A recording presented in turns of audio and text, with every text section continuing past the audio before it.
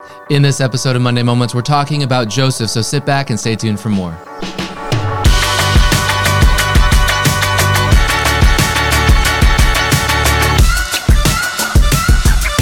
Hey there, welcome to another episode of Monday Moments, the show in which we take a deeper dive into Sunday's sermon. My name is Travis, your host. With me today is Pastor Dennis. We're continuing an unofficial sermon series, I would say. It's a little bit of one-offs, but there's a thread, I would say. Would you agree that there's a thread there? Yes, I think I'm supposed to agree. So. We've been talking about trouble. If you joined us last week, we talked about the trouble with trouble, and we looked at the life of Job and a number of others. And this past Sunday, we talked about Joseph, continuing this discussion on what does it mean to have trouble and what does God do with our trouble, and particularly looking at that life. So if you haven't had a chance to watch or listen to Sunday's sermon, you could do so right here on our YouTube channel or wherever you get your favorite podcast. I wonder if for anybody who may have missed Sunday's sermon, if you might give a quick recap and kind of the big idea from this past Sunday's message. Yeah, if I could back up a number of weeks ago, we began talking 6 or 8 weeks ago about, first of all, the gifts of the Spirit. Right. And the gifts of the Spirit have to have the fruit of the Spirit to draw people to them. If Jesus, in fact, said at one point, he looked at a fig tree that wasn't producing fruit, and what did he say? He said, I curse you. Yeah. So the producing fruit is really important, and that's what trees do naturally. So we should, as Christians, be producing fruit. Fruit that is produced draws people to Jesus. But the next part of it is that what keeps fruit from producing? We talked about anxiety and fears. We talked about, and then we talked about trouble. Yeah. That trouble is what produces faith. Without trouble, then there's no faith that can be really produced. Yeah. When we trouble a seed, we break it apart, we break it down, and that's what causes a seed to grow. Yeah. And so last week we looked at Job, and the greatest story in the Bible about trouble is Job. And you can go back and listen to that message. We won't try to recap it here. But this week we talked about Joseph. Why? Because these two stories, both Job and Joseph, are two of the greatest stories of trouble that you'll find. Yeah. It is the longest narrative that we have on somebody's life in the Old Testament. Wow.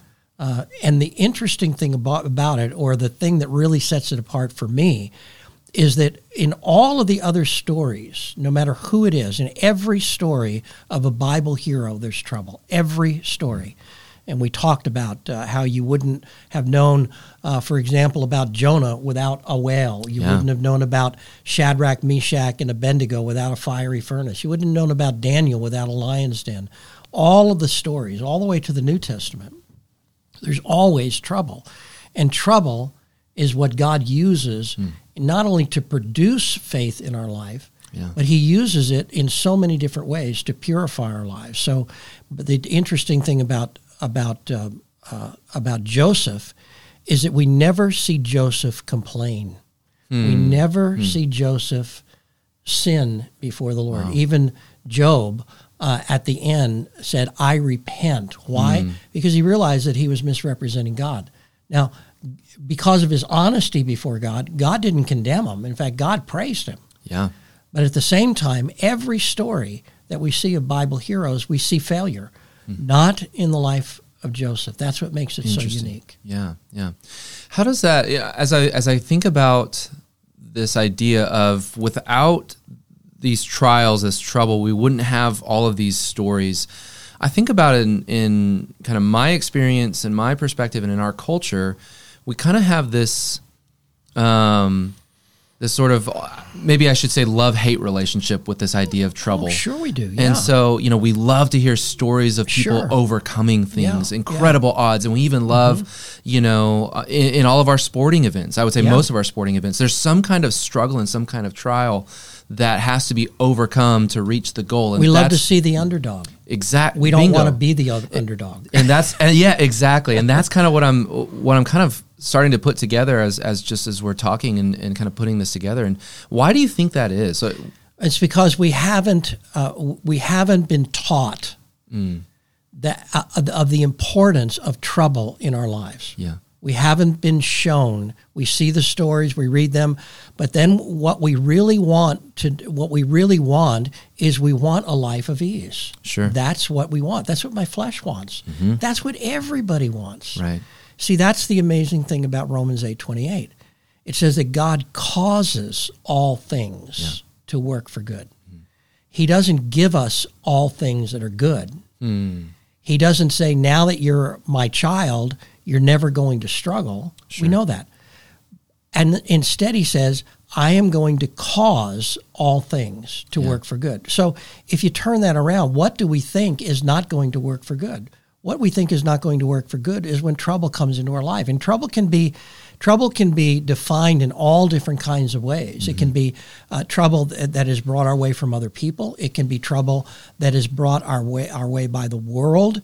It can be trouble that comes as a result of me just trying to get through life with my own struggle. It can be trouble that is according to sin in my life.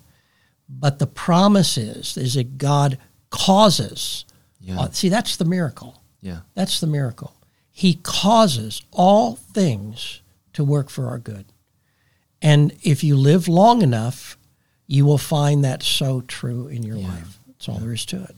Yeah, and I think that's the beautiful part of, in so many layers and so many facets, God's sovereignty. Yes. That when we submit to Jesus as Lord, then we have that promise that no matter what comes to us, whether it's a result of just living in a broken and fallen world, whether it's a result of living in sin, or not living in sin, but living in a world where there is sin, God can cause all those things to work for good. Yes. And that's just such an amazing, amazing promise. It is. It's an amazing promise because it's not a promise that I would make or that you would make to anyone. Yeah. Yeah. Well, and I think back to what you shared with us last week. You were talking about, you and Jan, and reflecting on your life and saying, boy, we wouldn't wish our life on anybody. That's right. But we also wouldn't trade it. I wouldn't trade it for anything. Yeah. Anything. I wouldn't want to go back and relive it. Sure. Every now and again somebody will say, well, I wish I was 30 again, or I wish I could spend. No, I don't. No. I don't care to go back there. I don't care. Yeah. I want to look forward, but it's because of the things that I faced. Yeah. Yeah. I wouldn't trade them. Right. But I wouldn't want them. Right. Right. And I think that's what, we just have to come to that place where we understand that if we want to be used by the Lord, if we want to be fruitful, right, going back to kind of where you started, if we want to be fruitful, then we are going to experience trouble. We're going to experience suffering of some kind. At the greatest point in Jesus' ministry, was just before he went to the cross, because all of a sudden it wasn't just the Jews that were coming to him. Yeah. In fact, it already said that many of the leaders were coming to him. Wow. So here he had won over much of the leadership of the Jewish people. He had won over the Jewish people. Yeah. They were flocking to him. But then all of a sudden, Greeks are coming to him. Wow. And it was during just before the Passion Week, and a couple of the disciples come to him and said, Jesus, there's a bunch of Greeks. They want to talk with you. Well, what were they wanting to talk about? They were beginning to see that this was the promised one. And what did Jesus say? He said, now's the time. What was the time? Now's the time for the seed to fall into the ground and die. Now, there is some trouble for you. Yeah. But it was from that trouble that everything else came about. Right. And so once again, Jesus understood that, and he understood trouble in a way that none of us will ever understand, to the point where the Son of God was begging his Father to please let this pass. I don't want to go through this. Right. But not my will, but yours be done. Right. Boy, that is sanctifying your troubles right there. That's setting them apart and saying, whatever it is, I want to make it holy. I want you to use it. I want you to sanctify it. Yeah. And make it of your use. Yeah. Yeah. I want to shift gears just a little bit. Something that you said in your sermon stood out to me, and I wondered if you might talk a little bit more about that. You talked about the bitterness and jealousy. Bitterness and jealousy being a killer. Yeah. Why is that? What does it kill, and why is it especially pervasive when we talk about trouble and God's dreams and everything? It comes out of the story of Joseph. Joseph was the youngest at that point of 11 brothers. His brother Benjamin was not yet born. And what happens is, of course, Joseph is set up for failure by a doting father. Yeah. I mean, it was just incredible, the dysfunction that was in that family. He goes to look for his brothers. You know the story. His brothers catch him and throw him in a pit. They're not going to murder him, but they're going to finally sell him off. And he's in that pit. And the Bible says that they sat down and ate a meal. And as I looked at that, I thought, oh, well, that's showing some real indifference. But I can imagine them sitting around the hole in the ground that was that well, that cistern that had been dug out. I can imagine them sitting around and taunting him, eating, throwing chicken bones down there for him. You know, I mean, just the arrogance of that. That was formed from bitterness and jealousy. See, bitterness and jealousy make us a victim. Wow. And when I am bitter, what I am saying is, I don't deserve this. Yeah. I'm a victim of whatever circumstances are. And there are true victims. Sure. There are people who are true victims. But most of the victimization in this world today is a victimization that's caused because we do not see God's hand in all of the things that are going on in our life. And that's just the story of Job. Yeah. You know, that's just the story of Job. When we are victimized, we become bitter. And then what happens next? I become jealous of everyone else around me. Sure. They don't have what I have, and I have what they don't have. Yeah. And that's called suffering. And I don't want to do that. It's not fair. I don't know of anybody else who's suffering the way I am, whatever it is. And that bitterness and that jealousy kills the seed that God planted that he wants to produce fruit from in my life. Yeah. I will never, if you take a seed and you put it in good dirt, good soil, you score that seed, you scratch it, you cause some trouble to happen, and you put it in the ground, and then you water it with salt water. Wow. It's going to die. Yeah. And that's what so often happens. That's bitterness and jealousy. And certainly, every one of us has experienced those days when we look around and we say, I wish I had that guy's life. I wish that I didn't have what I have. Why, God, are you doing this to me? Everyone faces that. That's not the point. Sure. The point is, am I going to dwell there? There's a wonderful point. I mean, and the trouble is all throughout the Bible. There's this point where David, at the very end of his struggle, he had already been named king years before. Saul is continuing to harass him, chase him. He finally goes over to the enemy's camp to say, I'm done. I'll just go join the enemy's camp. The enemy's camp rejects him. He goes back, and lo and behold, the enemy, the Amalekites, have attacked his city. They've taken his wives. They've taken all of the wives of his men, his children, everything, and they've run away. And the Bible says that at that point, that his men spoke of stoning him. And there's this incredible little passage there at the end of 1 Samuel. It says that David strengthened himself in the Lord. Now, it does not tell us what he did. Sure. It doesn't tell us how he did it. There's no 1, 2, 3, here's how to do it. But what we know is that he separated himself, and he began to think of all of the things that God said that God was going to do in his word. Yeah. And he said, I'm going to strengthen myself. What did he do next? He got up. He inspired his men to chase after the Amalekites. Yeah. He ran them down, took back what was his, killed the enemy, and came back. And it was just days later that he was recognized as the king of Israel. Wow.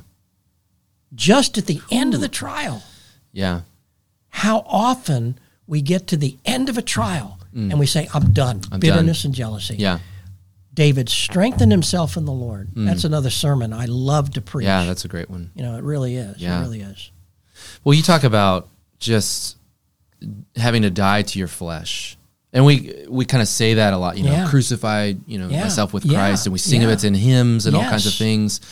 I think in my own life, my own experience, I grew up in a Christian home. I went to a Christian school all my life, and I'm familiar with that truth and that reality. But it wasn't until we experienced trouble of our own that you realize dying to yourself is hard. Like, it's not a fun process. And I can remember when, my wife and I were having trouble with, pregnancy. I was just thinking about that. And it was, we had a couple miscarriages and we just had trouble in general. And that was a very painful part. And we looked around, and not to say that we were the only ones, but there were also friends of ours who were having kids or, we look at, it's hard to not look around and say like, well, there are people who aren't following God who are having kids. Like, I don't understand. Why do the heathen prosper?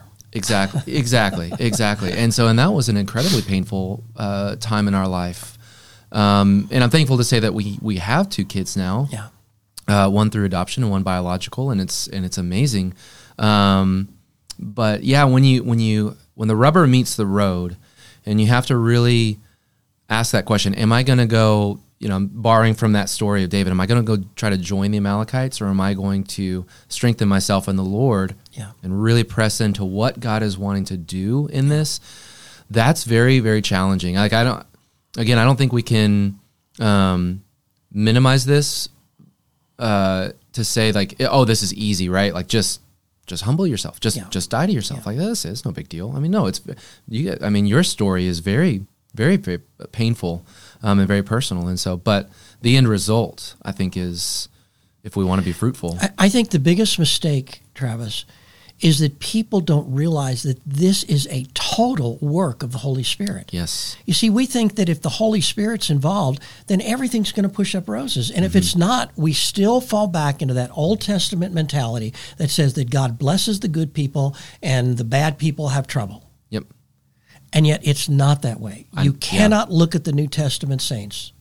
You can't look at them and deny that not only did they have trouble, but they had trouble far beyond what we've ever experienced, and that the Holy Spirit was involved in every one of it. Yes. At one point it says twice, that Paul tried to go in a direction and the Holy Spirit of God stopped him. And we don't realize, well, we think, oh, well, that was good. He didn't have to go there. No, he was torn up about it. He didn't know what was going on. He thought God had called him, and all of a sudden he's getting stopped every way. We don't even know how he was stopped. Yeah.